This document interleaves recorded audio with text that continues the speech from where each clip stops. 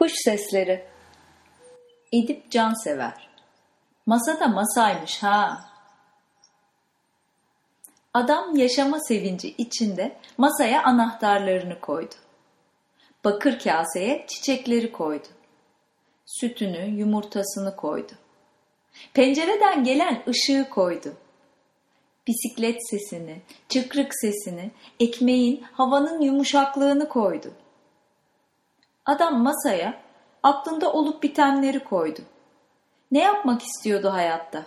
İşte onu koydu. Kimi seviyordu, kimi sevmiyordu, adam masaya onları da koydu.